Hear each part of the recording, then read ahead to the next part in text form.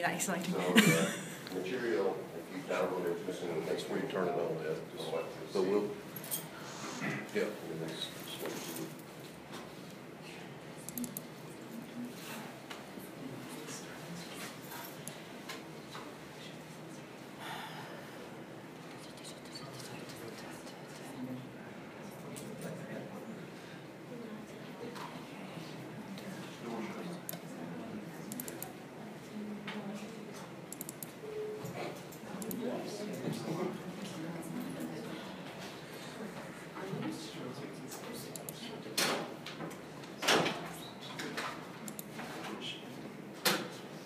Okay. All right. So it would help me if I could get some sort of idea of people's backgrounds. Do we have people who are experts in chromatin? No hands. Okay, so, I mean, what do you know about? Do you know about how DNA is packaged in the cell? I'm just wondering how much of the basic stuff we need to go over and how much we can talk about other things. Right? Okay, so let's have a quick swoop through how DNA is packaged in a cell, and then we can talk about more exciting stuff. Yeah? But it's important that you know the basics, right? And I need everyone to be at the same level to get to that point. Okay, wow, this has all changed. It's weird. Okay, all right. So what is critical to remember is that for a cell to be able to divide, it needs to be able to. Okay, so right, just to go over the basics of this highly unusual form of chromosomes. This is the most compacted form of the chromosome. This is a metaphase chromosome. Okay, this is the stage at which you can see chromosomes.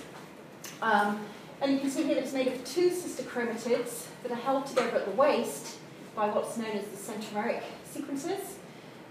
We have telomeres at the ends, and as I just mentioned, interphase chromosomes are not visible. Okay, so this is sort of a very unusual form of the chromosome, but it's the form that you'll always see displayed in textbooks. So chromosomes also carry all of our genetic material. So in order for them to function, to be able to distribute that material to their daughter cells, chromosomes must be able to replicate. Okay, you have to be able to replicate the whole of the chromosome. Okay, people are going to get into more detail about regions that are difficult to replicate in other lectures. Replicated chromosomes have to be actually partitioned to two daughter cells. Okay, so the region that we just looked at on the metaphase chromosome, the centromere, is critical in that process in terms of capturing spindle microtubules to allow chromosome segregation to occur accurately. The ends of the chromosome must be protected from being recognized as DNA breaks, right? So telomere binding proteins are critical in that process. Whoops. Yeah, okay. So just to sort of recap basic levels of packaging of DNA, we go from just the DNA duplex. This duplex is initially wrapped around histone octamers to form the nucleosomes.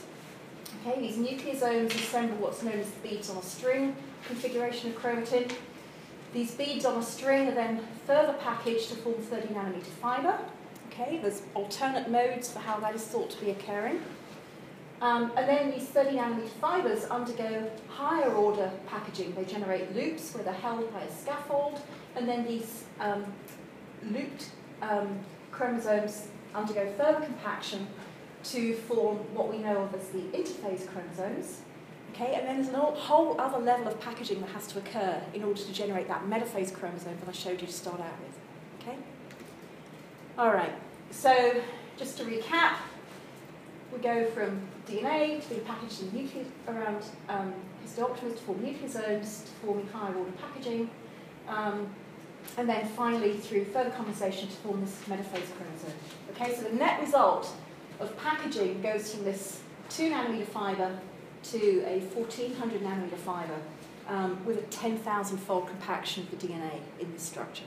Okay, so it's a massive amount of packaging, right? So if you start to think about what your DNA does, right? What's DNA important for? Right? It carries our genes. It has to be accessed to allow reading of those genes, right? So how can you access this really compacted structure, right? That's a really important question in the chromatin field. Right? So there's huge numbers of studies going on in terms of trying to understand about the enzymes that are involved in opening up structures at particular stages. When you need to transcribe a gene, for example, what is the process that occurs to allow opening of the chromatin to allow that to occur? When RNA polymerase goes through a gene, it strips off histone octamers. Right? Octamers have to be removed, and then they have to be redeposited behind the polymerase. Right? So there's a huge amount of transactions that have to occur with the DNA in order to allow this massively compacted structure to be able to be read, to be accessed by regulatory factors. Okay, so assembly of nucleosomes is a very well understood process. There are numerous histone chaperones that are involved in this process. But really, once you get to higher levels of order of packaging, even sort of the 30 nanometer fiber, going from this stage up, this is really still very, very murky. There are many experiments suggesting different models for how this is occurring.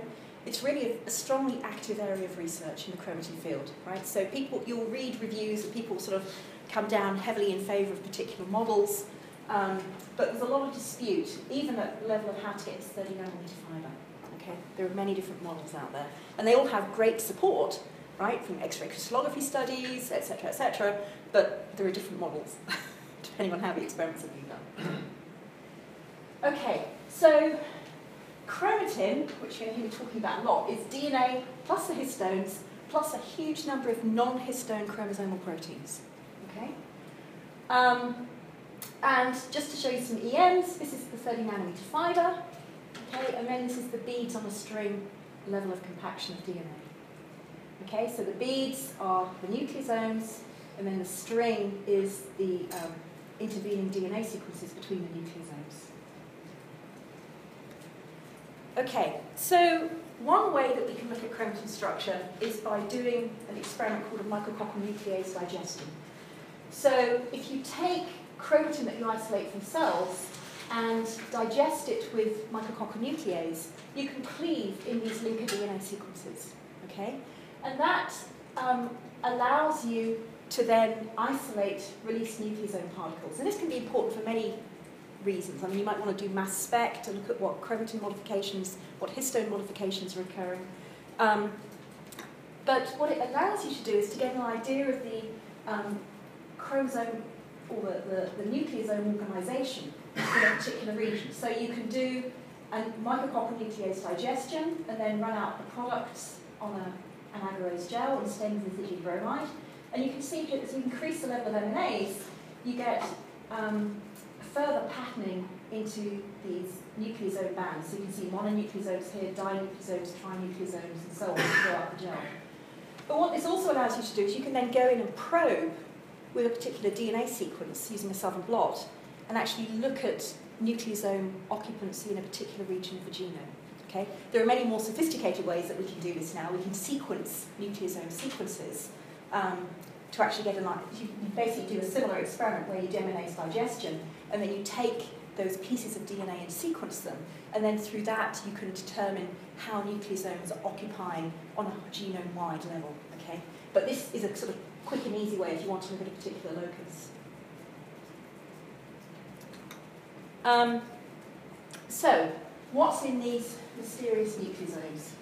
So nucleosomes composed of an octameric histone core in conjunction with 147 bases of double-stranded DNA.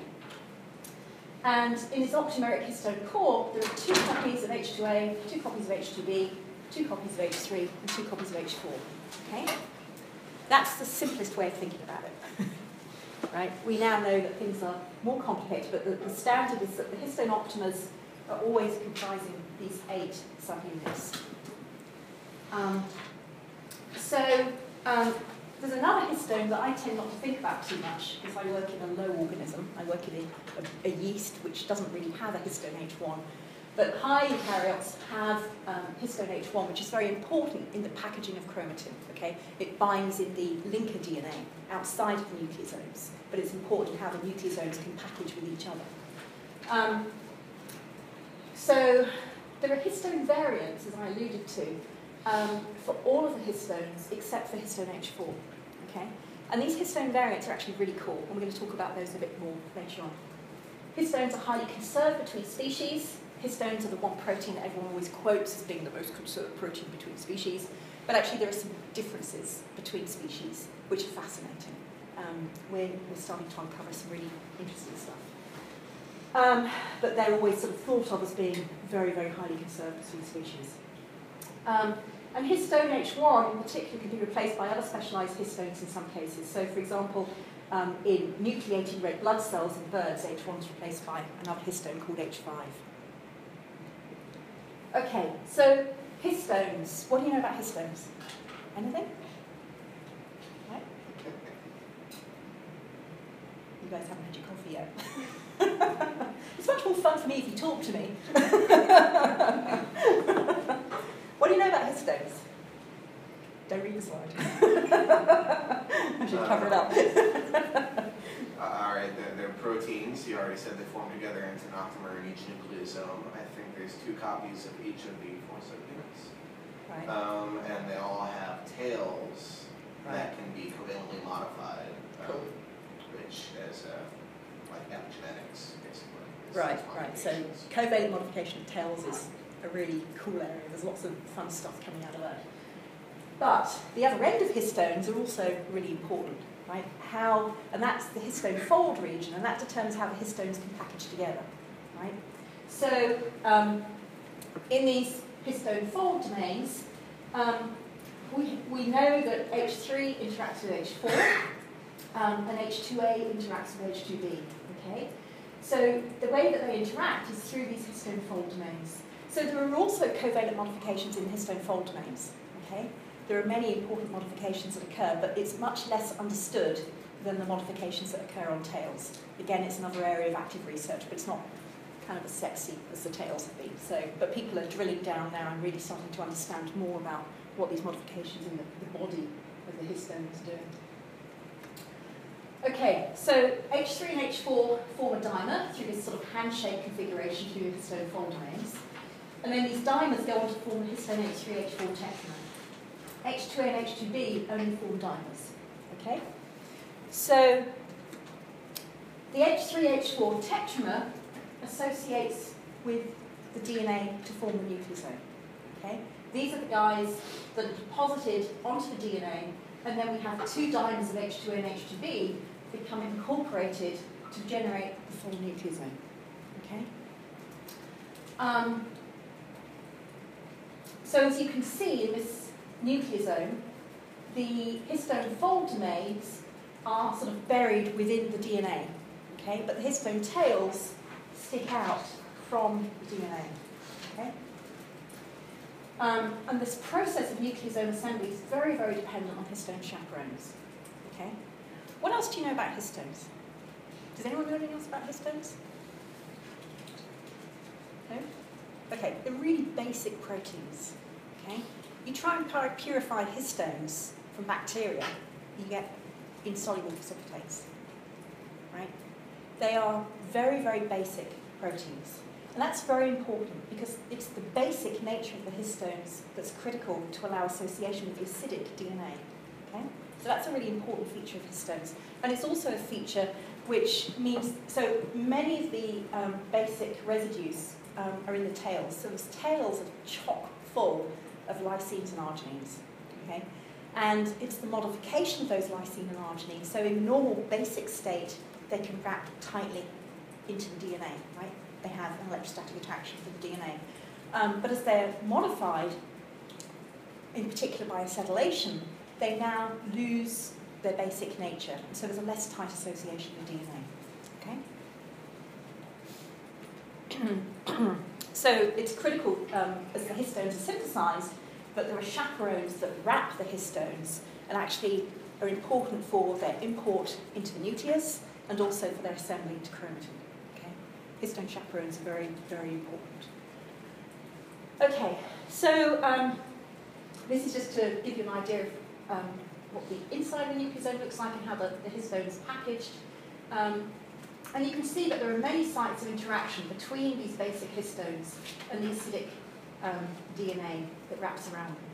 Okay, so the DNA that wraps around forms 1.7, it wraps 1.7-fold times around this histone optimal core.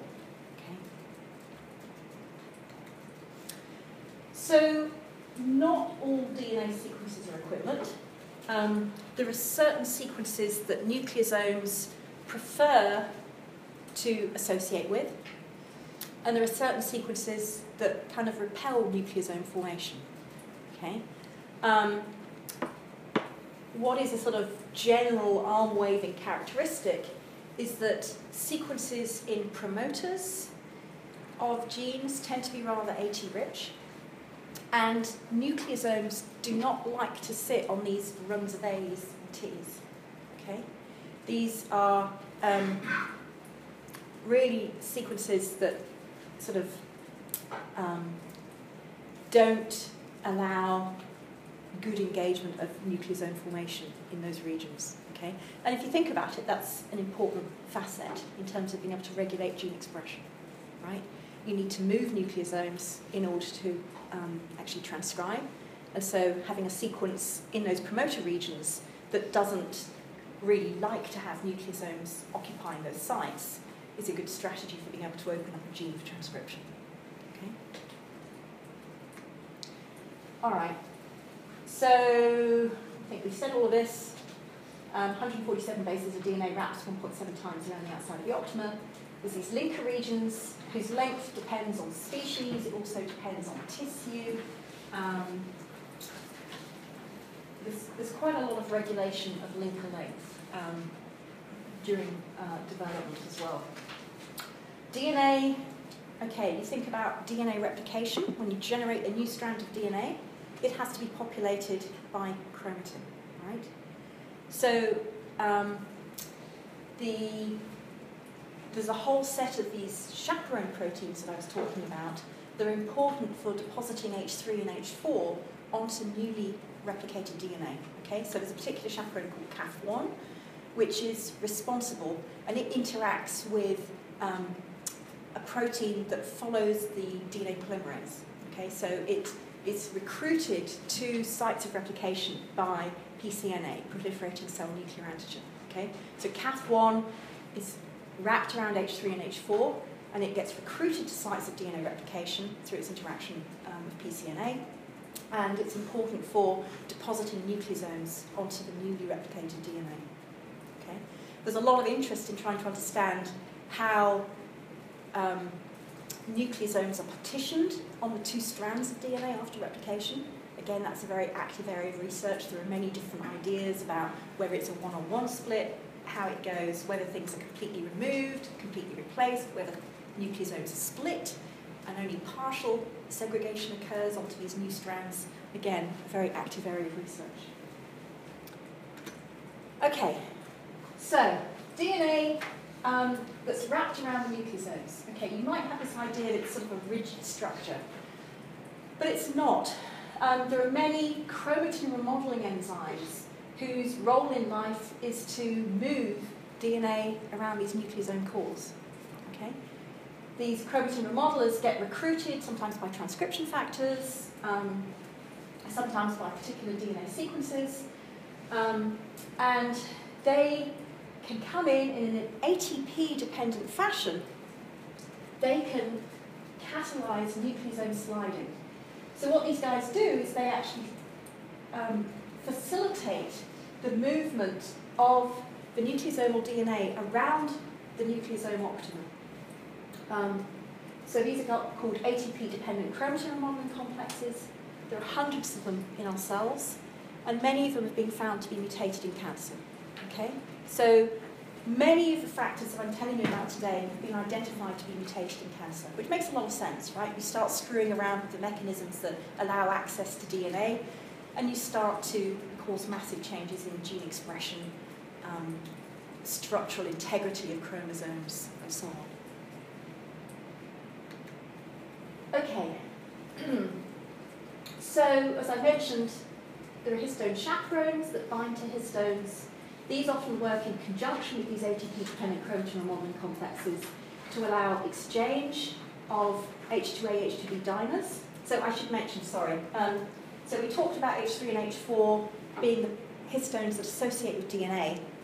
They come in first, and then H2 and H2B come in second, the dimers of H2A and H2B. So when you disassemble a nucleosome, the first things to get popped out are H2A and H2B. Okay? So there are chaperones that facilitate this exchange of H2A and H2B dimers, and these chromatin remodelers can work in conjunction with these chaperones and actually take out all of the nucleosome from a particular site and then facilitate exchange of the nucleosome core. Okay, so this is important because this allows you to actually replace particular histones at particular loci with histone variants, for example. Okay, if you need to have a particular feature incorporated into chromatin at a particular region, you can do that by replacement with a histone variant. And we'll talk more about the histone variants. Okay, so we've gone through the very basic level of packaging into nucleosomes, some of the features of nucleosomes. These nucleosomes, as we mentioned, have to get further packaged to form these 30 nanometer fibers. Okay?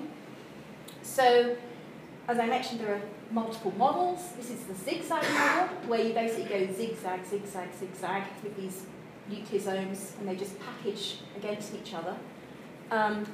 The alternate model is the solenoid model, and there's great structural information backing both of these models, right? It just depends on whose lab it's being done in, the particular conditions that these experiments have been performed under. You know, not everything, maybe in contrast to what you're taught as undergraduates, is black and white, right? There are shades of grey in all of these areas, and people have their pet theories about how things are working. So this is the solenoid model, which is sort of a more high-level architecture, perhaps, and you generate these sort of blobs, these solenoids. But the critical things that are important in terms of assembly of the 30 nanometer fiber are the histone tails. Okay? These tails actually interact with each other between the distinct nucleosomes. Okay? And this is an important part of the packaging to generate these higher order structures. Histone H1 that we briefly mentioned sits here, the exit point of the DNA from the nucleosome, and its presence can facilitate bending of this DNA, which can then lead to facilitate nucleosome packaging between nucleosomes. Okay, does that make sense? If I say anything that doesn't make sense, just shout out, okay? Okay, so chromosomes got the two sister chromatids and the waist, which is known as the centromere. Chromosome function relies on the centromere, telomeres, and many origins of replication. DNA is condensed 10,000 folds during mitosis. Chromatin is DNA plus histones and non-histone chromosomal proteins, and the nucleosome is the basic unit of chromatin. Okay, so there are two major types of chromatin. Right? Heterochromatin, which is the type of chromatin that you find at telomeres, at centromeres. It's also the type of chromatin that you find at regions where genes are silenced. Okay, so we can think about heterochromatin as being two distinct types. There's two flavours of heterochromatin. There's constitutive heterochromatin, which is found in these structural regions, so the telomeres and the centromeres. But there's also facultative heterochromatin. Okay, so this is assembled at regions where you want to squish gene activity. Okay. So, for example, in tissues, you may want to suppress expression of a gene which is only expressed in other tissues. Right? You wouldn't want to express globin in your liver. Well, you do it for time development, but you wouldn't express globin in your brain, right?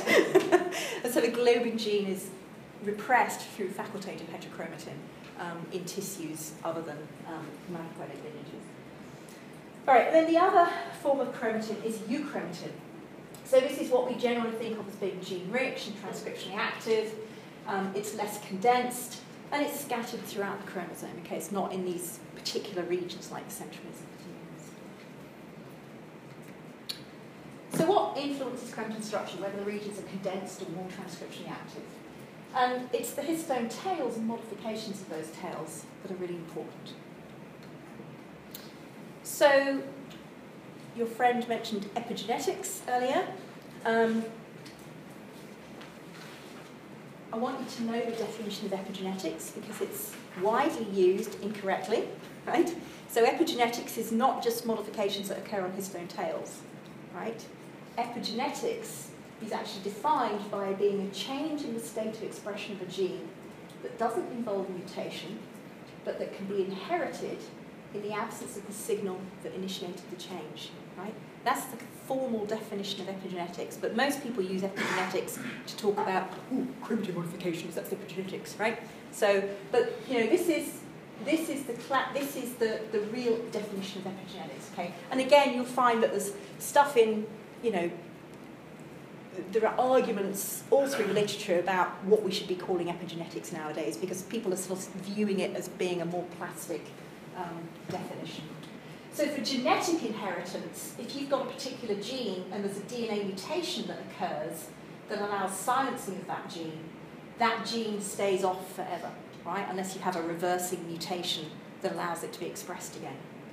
In terms of epigenetic inheritance, your gene is on, there's a chromatin change that causes silencing of that gene, and then when that gene is inherited by daughter cells, the gene can be maintained in the off state, okay? But this gene can go back to being active if there's a change in the chromatin environment, okay? So there's a difference between genetic and epigenetic inheritance.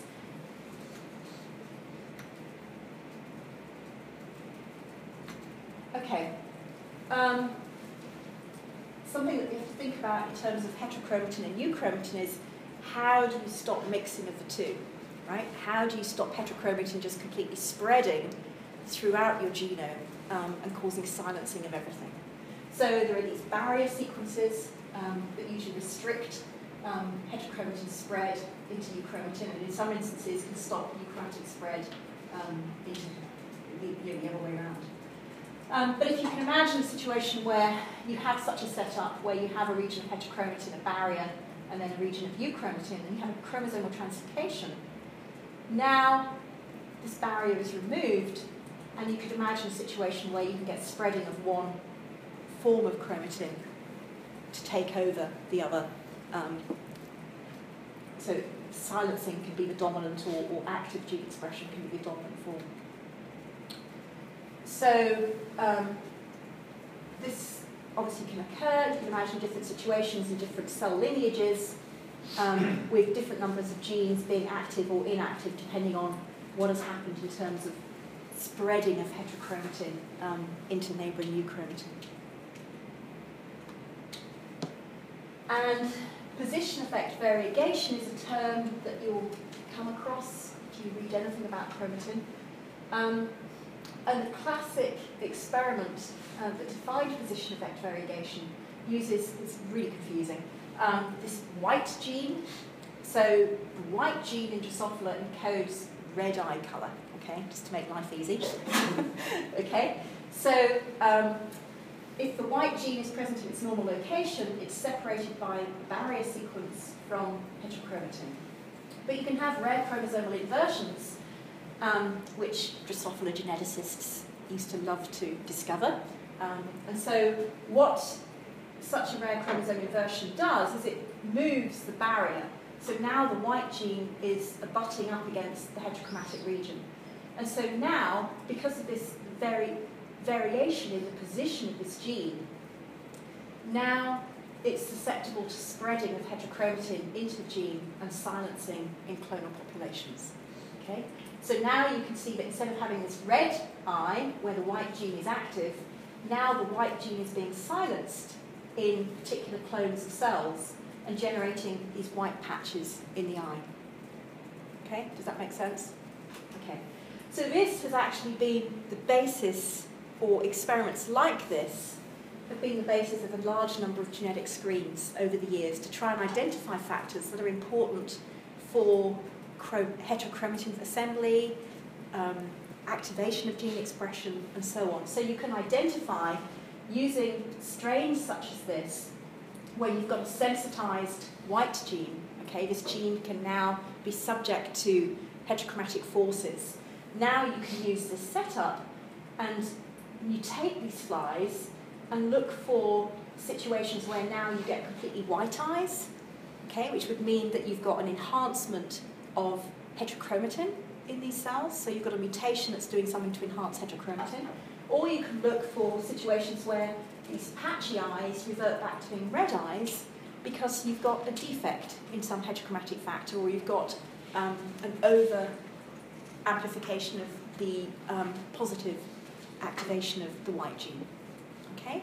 So, this sort of system has been used extensively. So people have used marker genes inserted into regions of heterochromatin, which are normally silenced, and then you can look for abrogation of that silencing when you do a genome-wide mutation, right? So you can do screens where you target cells with particular mutagens, and then look for situations where this gene that's normally silenced, when it's inserted into, say, some telomeric regions, now becomes activated because now you've screwed up something in the heterochromatin assembly pathways.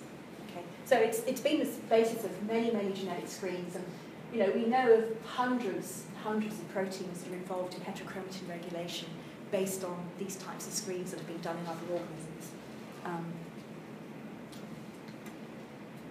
Okay, histone tails.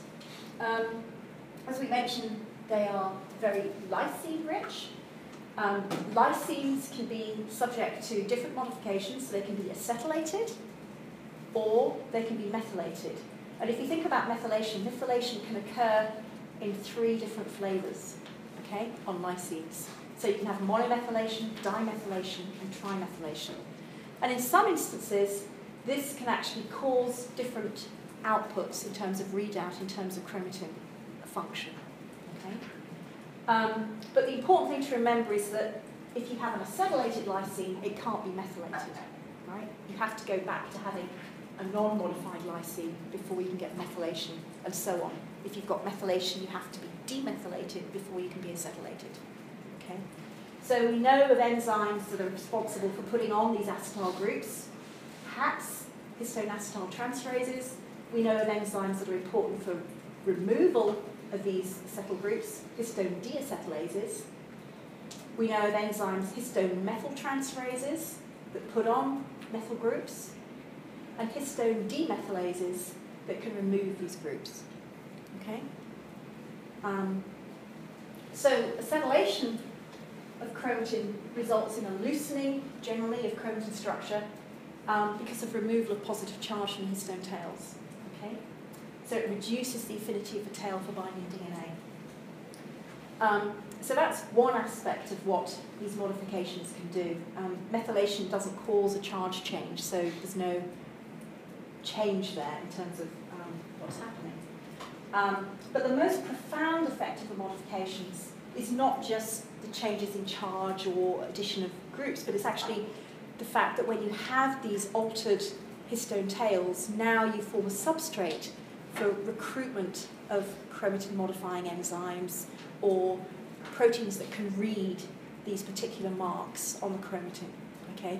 And much of gene regulation is critically regulated by these proteins that read these different marks. And very often, it's not just acetylation on a particular residue. Here we go. So we know about lots of marks that occur on histone tails. My favourite is histone H3, and it's pretty heavily decorated, as you can see here. So remember that each of these little M's is not just an M in most cases, but mono, di, or tri, right, which can have different readouts. So, there are many different configurations that you can imagine can occur on histone tails in a particular nucleosome. So the same histone tail can bear different modifications of different residues, okay? And the combination of those marks can then lead to changes in transcriptional outcome, recruitment of particular proteins, DNA damage response, many, many features of genomic regulation. Okay, so very, very basically then, lysine 9 modifications on histone H3, methylation of lysine 9, generally correlates with heterochromatin formation and gene silencing. So at centromeres, for example, you have methylation on lysine 9 of histone H3. That's very important for formation of constitutive heterochromatin. We'll talk about that in a minute.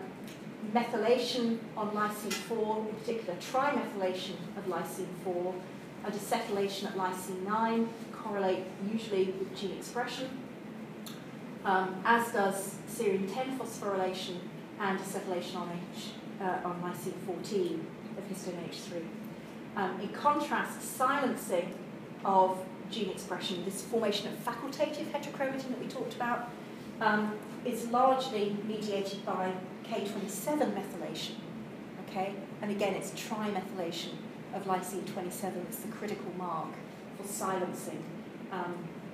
And there's a huge amount of interest in the complexes that mediate methylation on lysine 27 and their dysregulation in a huge number of cancers.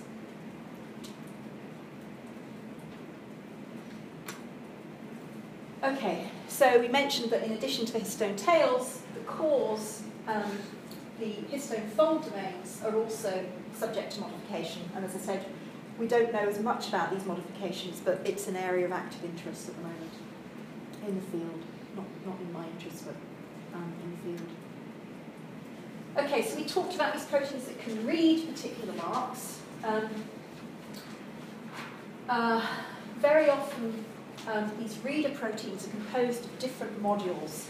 So you'll hear talk about particular domains within a protein that have particular histone modification binding ability. So some of my favourite proteins often have up to like 4 different reader domains within the protein. So these proteins can actually monitor particular modifications at different residues on the histone tail. So they can read for K4 methylation as well as a modification occurring or not occurring at lysine 9. Okay, in some cases these reader proteins will be evicted if you have a particular modification. So there's a huge amount of play in the system in terms of how these reader proteins can be recruited to particular loci. Okay? The idea, I think, is that very often they're sort of scanning the genome and looking for particular combinations of marks, and then they'll bind and they'll recruit in other enzymes. And very often these code reader complexes will come in, they'll recognize a particular pattern of marks on the histone tails, and then they'll attract other components, and very often these have catalytic activity. And so very often what you'll find is that the reader will bind, once it's bound, it recruits in what we call a writer, right? One of the enzymes that can make marks on chromatin. And this reader-writer combination is very important in then spreading a particular nucleosome marking system on the histone tails. Does that make sense? We can talk about an example in a minute. Okay, so subject close to my heart. So I work on several things. Half of my lab works on heterochromatin assembly, and we use a model organism to do those experiments. We use fission yeast, and the reason for that is that we can go in and do very exquisite genetic experiments. We can ask very dinky questions that it would take you a lifetime to do in, well, not now, not with CRISPR technology and so on, but in the old days, it would take you a lifetime to do similar stuff in mammalian cells. So I think we probably have to start getting to do more mammalian work now. But basically, what we know is that there's an enzyme called SUVAR39. Well, this is the name of the enzyme in flies and in man, invaded for a man-centric audience. So SUVAR39 is a writer. This writes methylation on lysine 9 of histone H3, so its homologue in POMB is class 4. So this methylates lysine 9 on histone H3. So we call SUVAR39 or class 4 writers of the mark. And then this mark is then read by a domain called a chromodomain, which is present in many proteins, in particular HP1, which is depicted here. And so HP1 can then come in and read this mark on lysine 9. Okay? And what I don't have in the slides is that we know that, it's not true in POMB, but in mammalian cells, SUVAR39, the writer, can actually interact with HP1. Okay? So you can have a situation where you're getting writing on a tail, recruiting the reader, and then the reader can bind writer and allow it to spread and attack the next nucleosome. Okay? And that's a way that you can think about of spreading of states. Okay? You have these complexes that can basically walk along a chromatin fibre until they reach something that they don't like acetylated lysine 9. Don't like that, right? Then they have to recruit in a histone deacetylase to get rid of that so that they can then write. Okay, so it's a very plastic system, right? It's not static at all. So are the enzymes that specify methylation of the different residues different? Yes, yeah. There are a whole series of different enzymes. So I mean, it varies between organisms. I mean, so if we think about lysine 36 on histone H3, in yeast there's one enzyme called SET2, and that is able to do mono, di, and trimethylation. So its active site allows it to recognise an unmodified tail. It can then put a methyl group on. The enzyme can still recognise that. It can put a second methyl group on, and then it can put a third methyl group on. Okay, so it can do all three states. In mammals, there are a bunch of maybe 8 enzymes, some of which do 0 to mono, some of which can only do mono to di, some of which can do 0 to di, right? So it's very complex. And so the problem with the field has been for a long time that so the way that we analyse chromatin marks is through a procedure called chromatin immunoprecipitation. That's kind of a classic way of doing it. So what you do is you have an antibody that recognises a particular mark. You use that antibody to immunoprecipitate chromatin after you've sheared it to a particular size. And then you can retrieve the DNA that the antibody has captured and sequence it or do a PCR reaction for it or whatever. Okay? And so that's classically the way that you look for the localization of particular marks on histone tails. But you're totally reliant on the quality of the antibodies for those experiments, right? So if you've got an antibody that is sold by Millipore as being specific for K4 acetylation on histone H3, you think, whoopee, great, I can do the experiment, right? But you always, when you're doing chip experiments, if you do chip experiments, test the validity of the antibodies, right? So very often something that's purported to be specific for a particular acetylation on a particular residue. Sometimes, because there are a lot of similarities actually in the sequence within histone H3 tails, there are 2 runs of ARKS in the histone H3 tail. So something that's able to recognise at a particular location, usually recognise the second location, unless the antibody epitope is large enough that it precludes it from being able to recognise the other site. So there are many. This has been a ton of money has been funneled into looking at the chromatin profile of particular cell types. Okay, so embryonic stem cells, particular cells, tissue culture cells that everyone uses for their experiments. So a ton of money was pumped into this by the NIH to basically get sort of like roadmaps, if you like, of all the chromatin modifications that occur so that you can actually use this information to define where promoters are and enhancers are. It's been fantastic. A ton of information's come from it. But I think one of the key things that came from those studies was that people did a really good evaluation of antibodies that are sold as being chip, specific antibodies. And so that's really helped, this database is available now for those antibodies. So you can actually look up and get a lot of information. Or you can test it yourself. You can buy peptide blots that have like 300 different peptides with different modifications on histone tails, and you can check the specificity of the antibody on those blots. Those are just little technical things, but well worth considering rather than investing a lot in experiments that might not necessarily be telling you what I think they are. Okay, so we talked about spreading. Right, so you can have reader-writer complexes, and very often those ATP-dependent chromatin remodeling complexes are involved in this process as well. Okay, so these guys can facilitate the spreading of marks through, altering the configuration of nucleosomes to allow spreading of waves of particular chromatin marks. Okay, so how do cells normally block spreading? We talked about barrier sequences. They're usually bound by proteins. These proteins can do clever things like associate with particular domains within the cell to actually block the spreading of heterochromatic marks, for example. These barrier proteins can kind of protect adjacent nucleosomes from being written by the writers, and that can block heterochromatin spreading. But they can also sometimes recruit, the antagonistic factors. So if you've got, a sort of spreading of heterochromatin occurring here, a barrier protein might recruit in very high levels of histone acetyltransferase activity, and that would be sufficient to then block spreading of the heterochromatin past that site. Okay, so this is known to be occurring at some particular locations within the centromere, for example.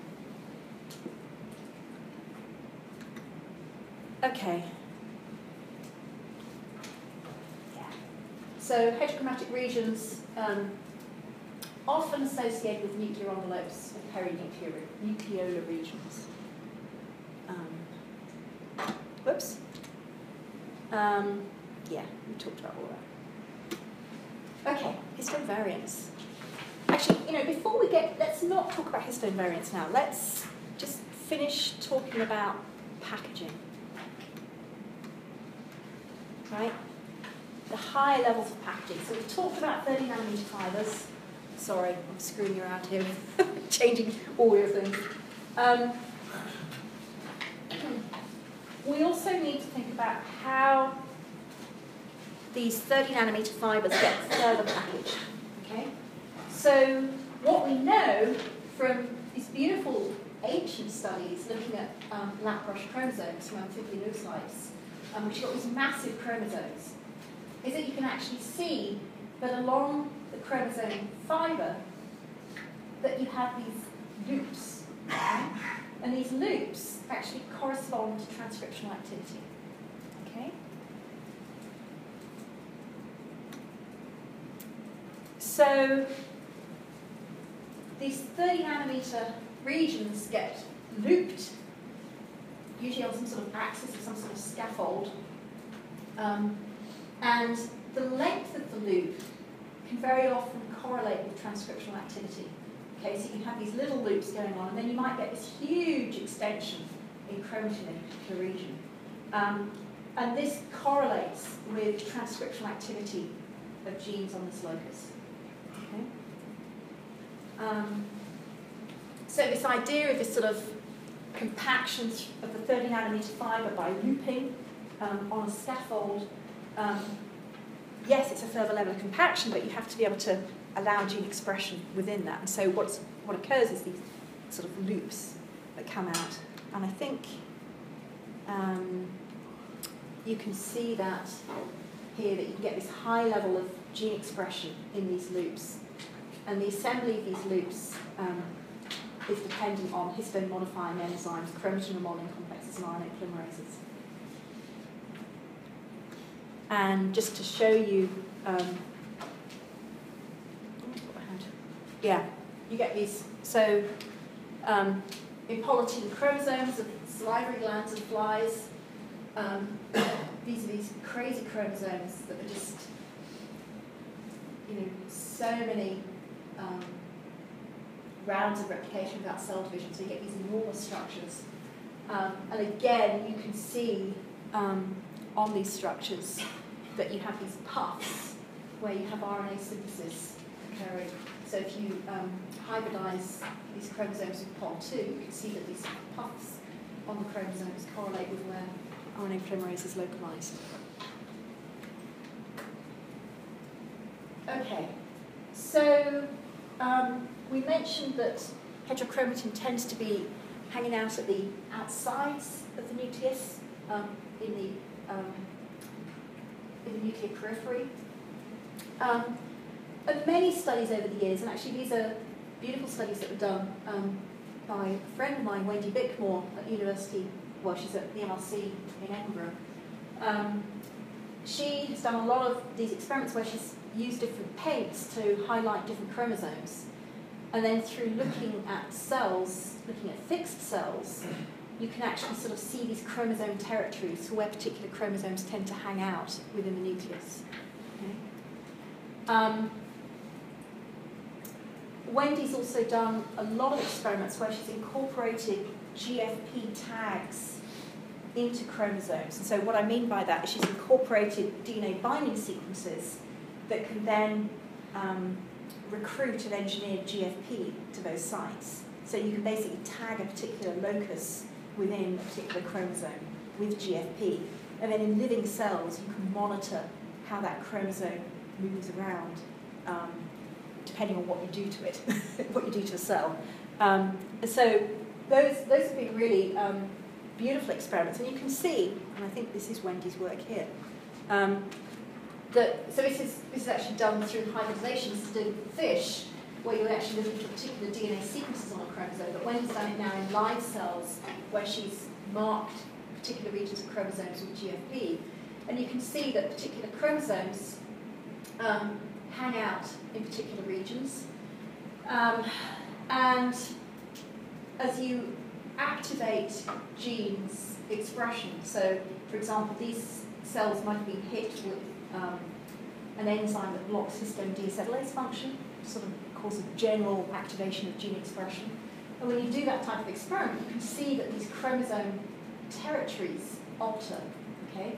So these chromosomes aren't localized absolutely on the periphery anymore, but you can actually see that these particular genes that have been marked here, can you see that it's away from the body of the chromosome now? Okay? So on gene activation, you get these little fibrils, if you like, coming out from the bulk of the chromosome. And that's a sign of gene activity. Okay?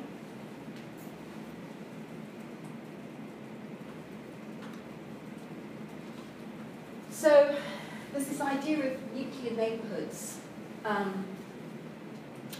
If you think about transcription, in particular, I think if you think about a particular, say, an erythroid cell lineage or something like that, there are a bunch of genes that are regulated by common transcription factors.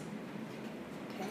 So erythroid transcription factors are going to have sequences in the promoters of many of these genes that need to be expressed in the erythroid lineage. Right? So a very sensible and cost-effective way for the cell to be able to allow expression of these genes is to actually generate like little transcription factor complex factories. And so these little, you get, the idea is that there are areas within the nucleus where there's a concentration of particular transcription factors that have similarity in terms of the genes that they are responsible for controlling. And then the idea is that on gene activation, the cell changes in response to signals, and these regions containing these erythroid specific genes, for example, actually physically move so that these regions then are incorporated into these transcription factories. And so there they have this rich milieu of all of the transcription factors that they need for gene activation. Okay. Very cool idea. Again, it's one of those things that has been an idea that's been around for a while, but there's actually really good evidence of this now from Peter Fraser's work.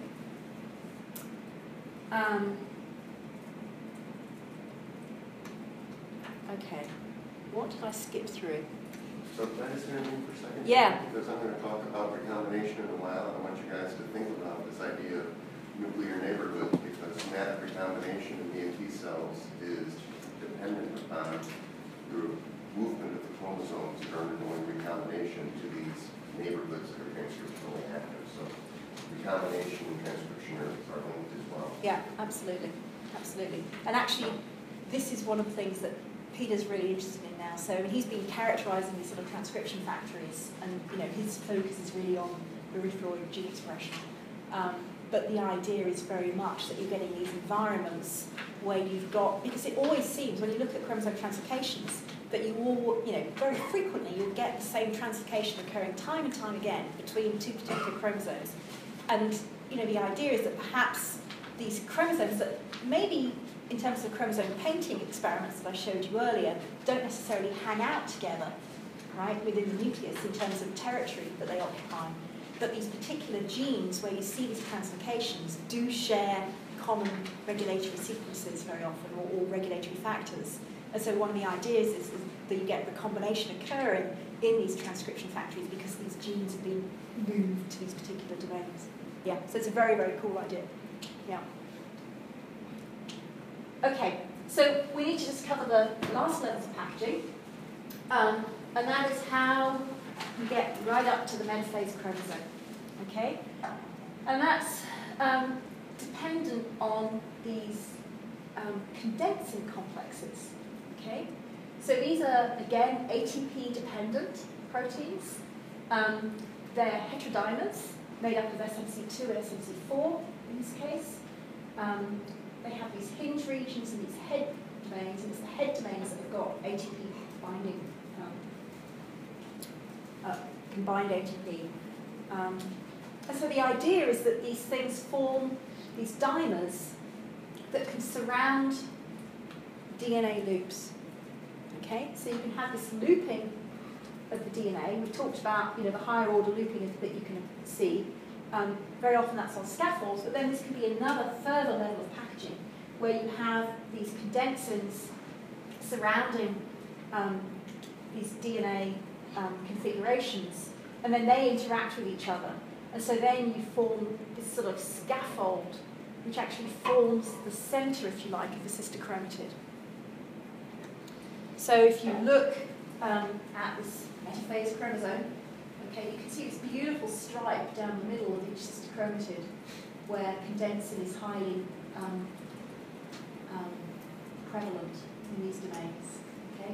And if you actually look down a sister chromatid fiber, you can see that condensin is a sort of central hub, if you like, from which all these loops of DNA are emanating. Okay? So this is how you get the highest level of packaging into the metaphase chromosome. Okay, so we've covered DNA being packaged into nucleosomal configurations, bead on string configurations, how you go from that through zigzag solenoid into 30 nanometer fibers, the importance of histone tail interactions in this packaging. We talked about further looping on chromosome scaffolds, where you then have these loops that can emanate to allow transcription of particular loci. Further condensation through use of condensins to generate then this very condensed form of the metaphase chromosome, which is 10,000-fold condensed over just the normal DNA. Okay, so DNA is associated with histones, and you can mass non-histone proteins to form chromatin. We've got these nucleosomes, which are composed of histone octamers surrounded by 147 bases of DNA. We have this linker region that can bind H1, and that binding of H1 is important for packaging between nucleosomes because it allows bending of the DNA. Transcriptionally active chromatin is condensed, transcriptionally active chromatin is open and extended, and we have these reversible modifications on histone tails that influence recruitment of reader and writers, as well as influencing packaging. Histone tails can be modified by methylation, phosphorylation, ubiquitination. There are many more modifications, phosphorylation, and many new modifications are being identified, it seems, every week. So I'm probably going to say this wrong, but I think it's like a citrulation which can occur. Many, many, many different modifications that can occur on these histone tails. Now that people have got fancy enough specs, they can find all these weird modifications. Histone modifications can influence chromatin structure by regulating interactions with other DNA binding proteins. Transcriptionally active chromatin is hypoacetylated and condensed. Transcriptionally active chromatin is hypoacetylated, and there's a huge amount of compaction that has to occur to allow formation of the metaphase chromosome. Right, so now I'm going to go back and we can talk about, if I can find the slide. Slide 43. Oh, thank you so much. Okay, histone variants. Okay, so histones we have the 4 H2A, H2B, H3, H4 that are arranged into nucleosome structures. There are histone variants for each of the histones apart from H4. Okay? So I'm just going to talk now about some of the H3 variants. Okay? So SEMP is a protein which is called a histone H3 variant. Okay? It's actually quite different from histone H3. It's quite diverged. Okay? What this histone H3 protein does is it is specifically incorporated into the genome in the sites that form centromeres. Okay? A lot of work has been done on this protein in budding yeast. So budding yeast are a very strange organism in that they have very, very small centromeres, very tiny, 125 bases is all you need for centromere in budding yeast. Okay? There are particular DNA sequences that are important for centromere function in Cerevisiae, and the SEMP homologue, which is called CSE4, binds to the nucleosome that forms on the budding yeast centromere. Okay? So that nucleosome, and I'm going to get into deep water there because there's a lot of controversy about how that nucleosome is assembled, but basically replacing histone H3 within that nucleosome is CSE4. Okay? So you have H4. There's controversy about whether H2A and H2B are in that nucleosome. I think they are. But again, it's one of those things that is subject to whose papers you read. So what the critical thing about this is that this histone H3 variant replaces histone H3 in nucleosomes that are at centromeres. And it's this histone H3 variant that actually causes assembly of what we know of as a kinetochore. Okay? So I don't know if you've heard that term before, kinetochore. So kinetochores are these proteinaceous structures that capture spindle microtubules to allow chromosome segregation. But it's how those kinetochores form is absolutely specified by SEMP. Okay? Kinetochores will only form where SEMP is localized. Okay? So it's a critical histone H3 variant. So here's a nucleosome with a centromere-specific histone H3. So in yeast, as I said, it forms this nucleosome that is wrapped by centromere sequences. And this is what dictates then the assembly of this huge complex proteins, which then allows capture of spindle microtubules to allow chromosome segregation to occur. Same is true in higher organisms with SEMP. Again, this is work from another friend of mine, Beth Sullivan, when she was in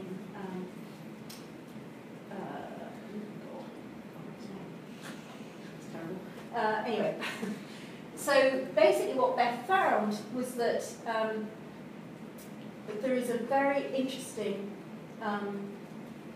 patterning of SEMP incorporation into centromeric DNA sequences in humans and flies. Okay, so centromeres in humans and flies can occupy megabases of DNA, okay, but they're specified by incorporation of histone H3 variant SEMP protein. Okay, it's not present in all nucleosomes within the centromeric DNA.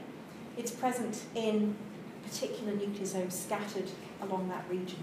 Okay, and the idea from Beth's work, where she did fish to and antibody staining to look at patterns of localization of SEMP, is that basically she's got these patches where she's got SEMP incorporated that are flanked by normal histone H3 nucleosomes.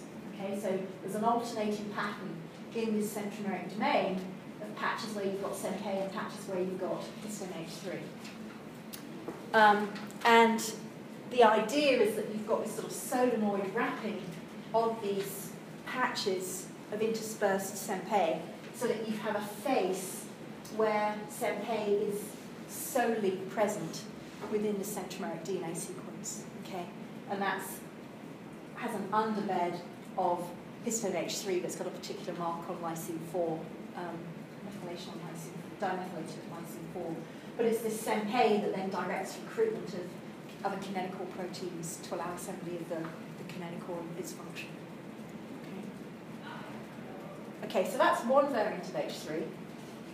And obviously when you start to think about variants of proteins in terms of nucleosomes, how do you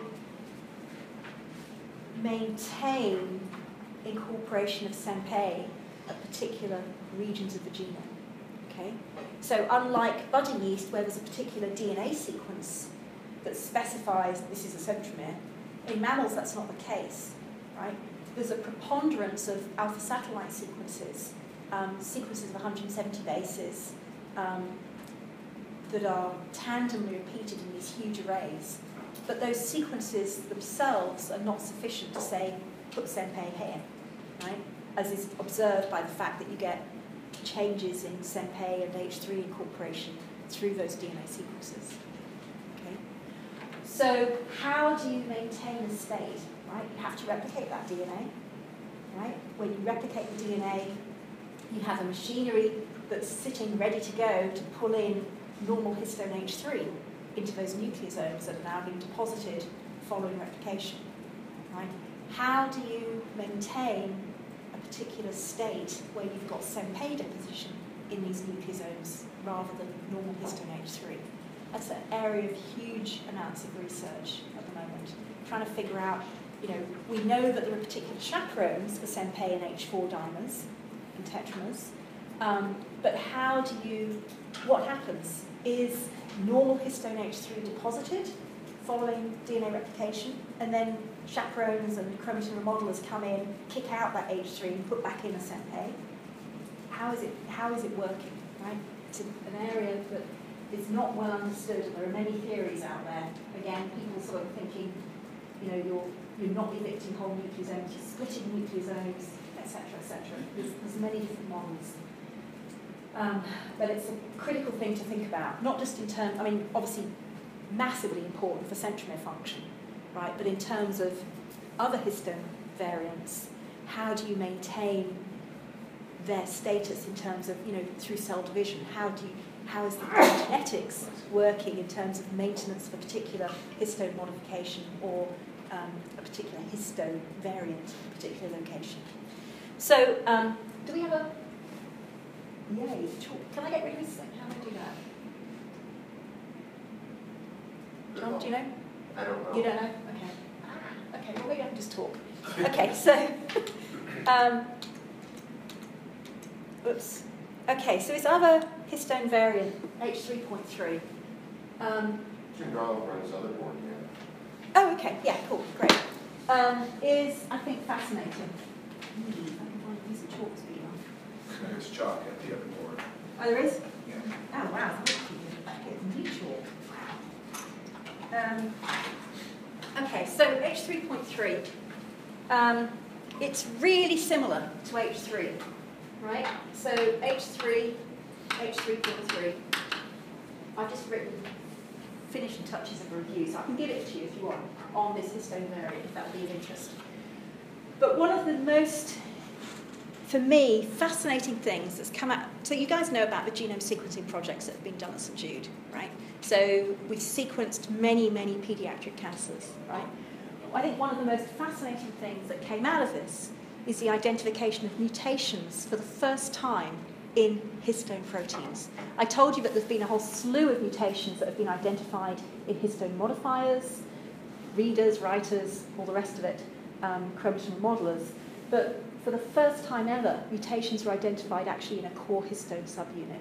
And that discovery was made at St Jude as well as at another lab in Canada at the same time. So it was work from Susan Baker's lab. So what was found was that in pediatric high-grade glioma, okay? So these are really, really aggressive tumours.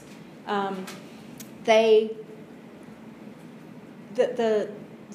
diagnosis for these kids is just awful. So basically, from presentation to, you know, from 2 years after presentation, 10% of kids live.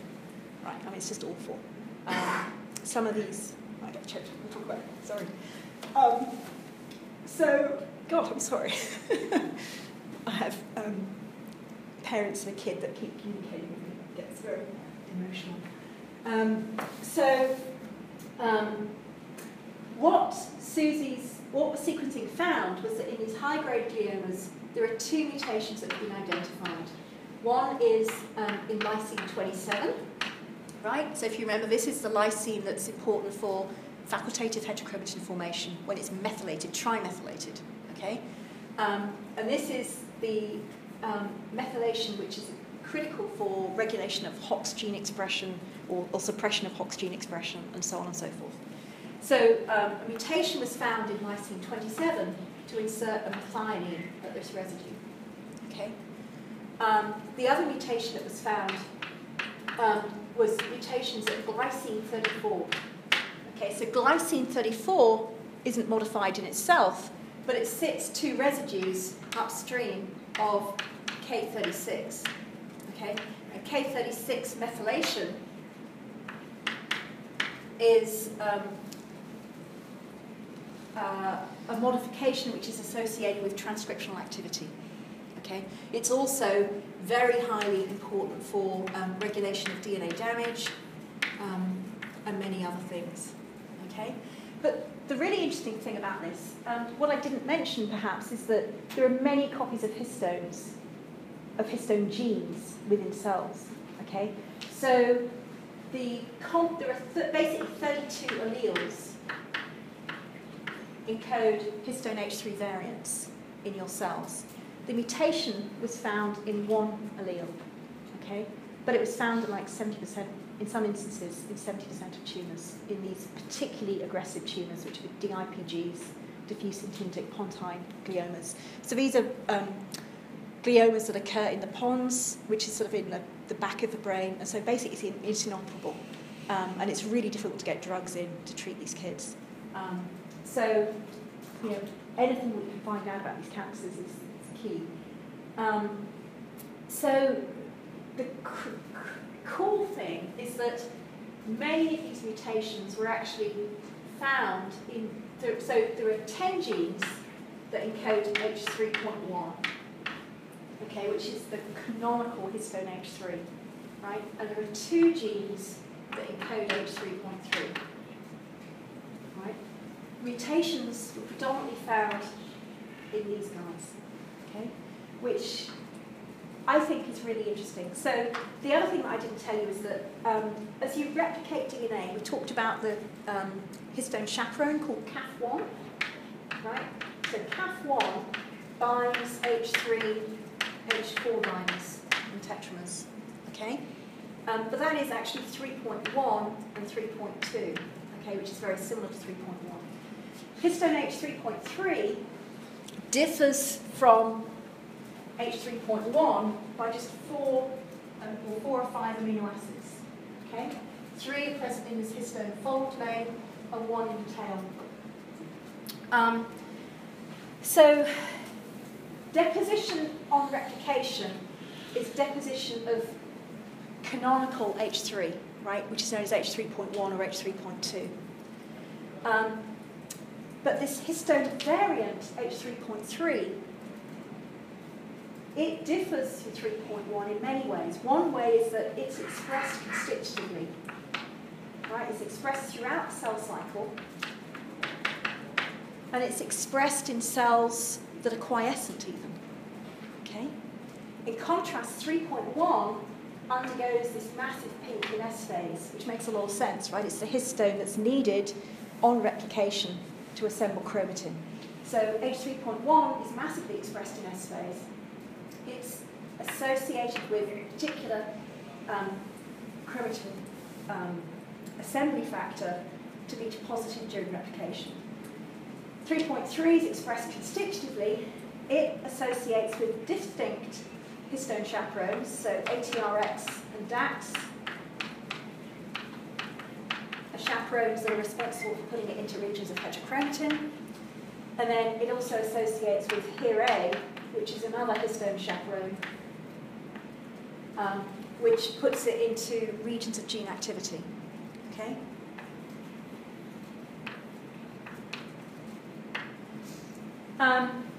So, as I said, the mutations were predominantly found in this subunit, the H3.3 subunits. Okay? So, what is super cool is that in cells, tumour cells from these patients, the level of H3.3 bearing the mutation is very low, right? And you can model this where you express this mutant histone. And you can express it so it's only 2% of the total H3, right? I think in cells it's found up to like 20% of the total H3, right?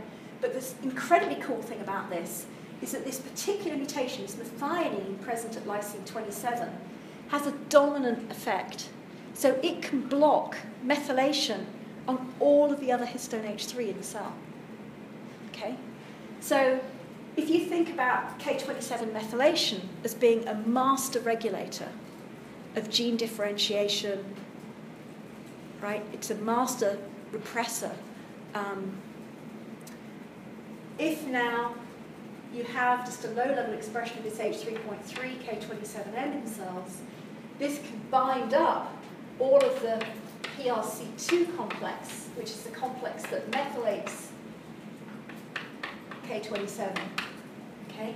So the idea is that the EZH2 subunit, which is actually the enzymatic subunit of this complex, normally is the enzyme that puts methyl groups on lysine 27. But if you have a K27 methionine mutation, EZH2 gets stuck on that.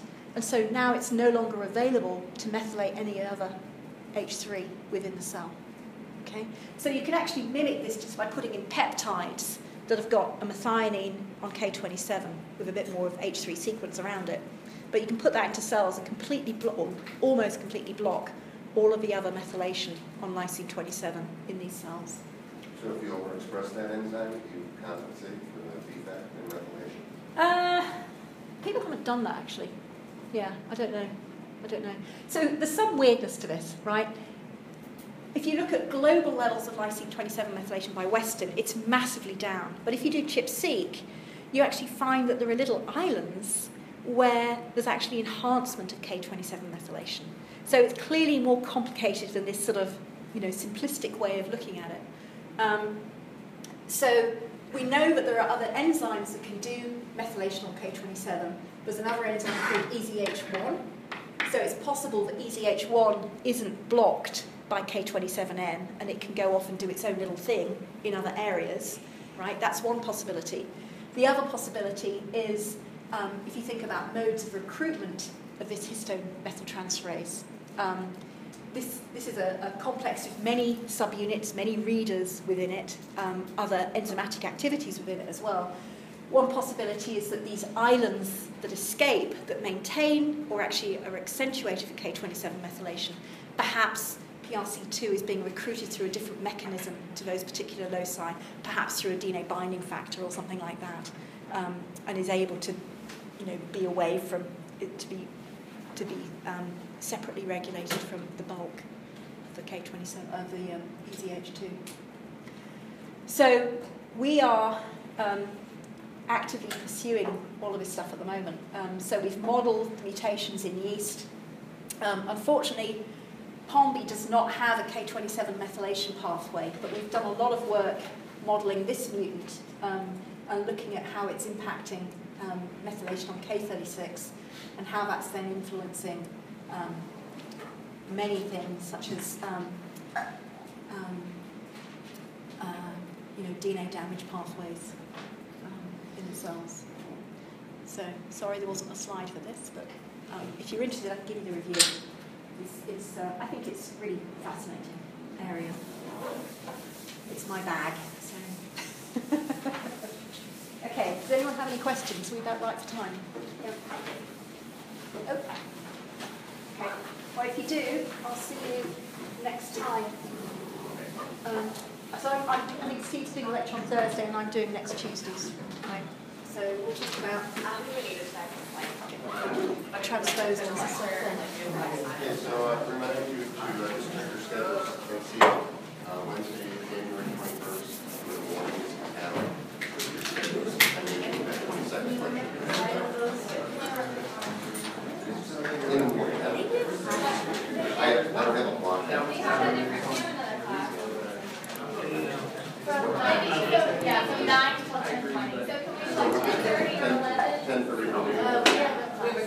Day after 10:30? Sounds good.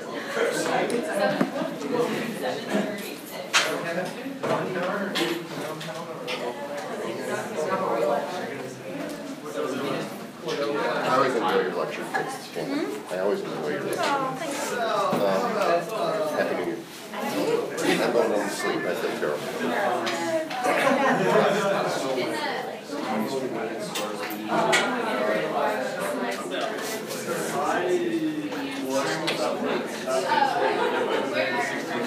Yeah, I know.